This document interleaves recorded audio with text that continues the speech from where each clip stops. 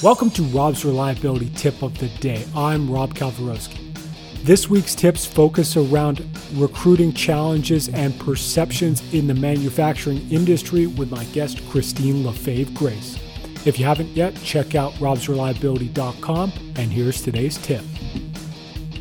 That's such the default approach, is that it's linear, that maybe you start as a maintenance technician, and then the just assumed path is, okay, well, next it's maintenance supervisor, and then it's maintenance manager, and then you go up from there, which fails to take into account how interested especially younger workers are in exploring different paths and maybe making a lateral move or allowing themselves the opportunity to pursue a passion that they find along the way. When the dominant cultural attitude is, you're going to take this track and you're going vertically, from here, it just doesn't necessarily offer kind of the flexibility or open-minded approach to career development that we find that younger workers are really interested in.